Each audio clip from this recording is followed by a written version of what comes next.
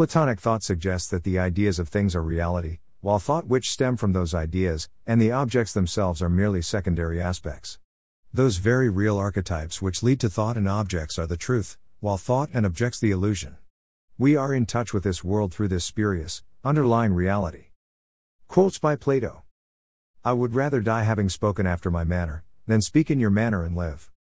The difficulty, my friends, is not to avoid death, but to avoid unrighteousness, for that runs faster than death. If you think that by killing men you can prevent someone from censuring your evil lives, you are mistaken. That is not a way of escape which is either possible or honorable. The easiest and the noblest way is not to be disabling others, but to be improving yourselves. This is the prophecy which I utter before my departure to the judges who have condemned me. The hour of departure has arrived, and we go our separate ways, I to die, and you to live.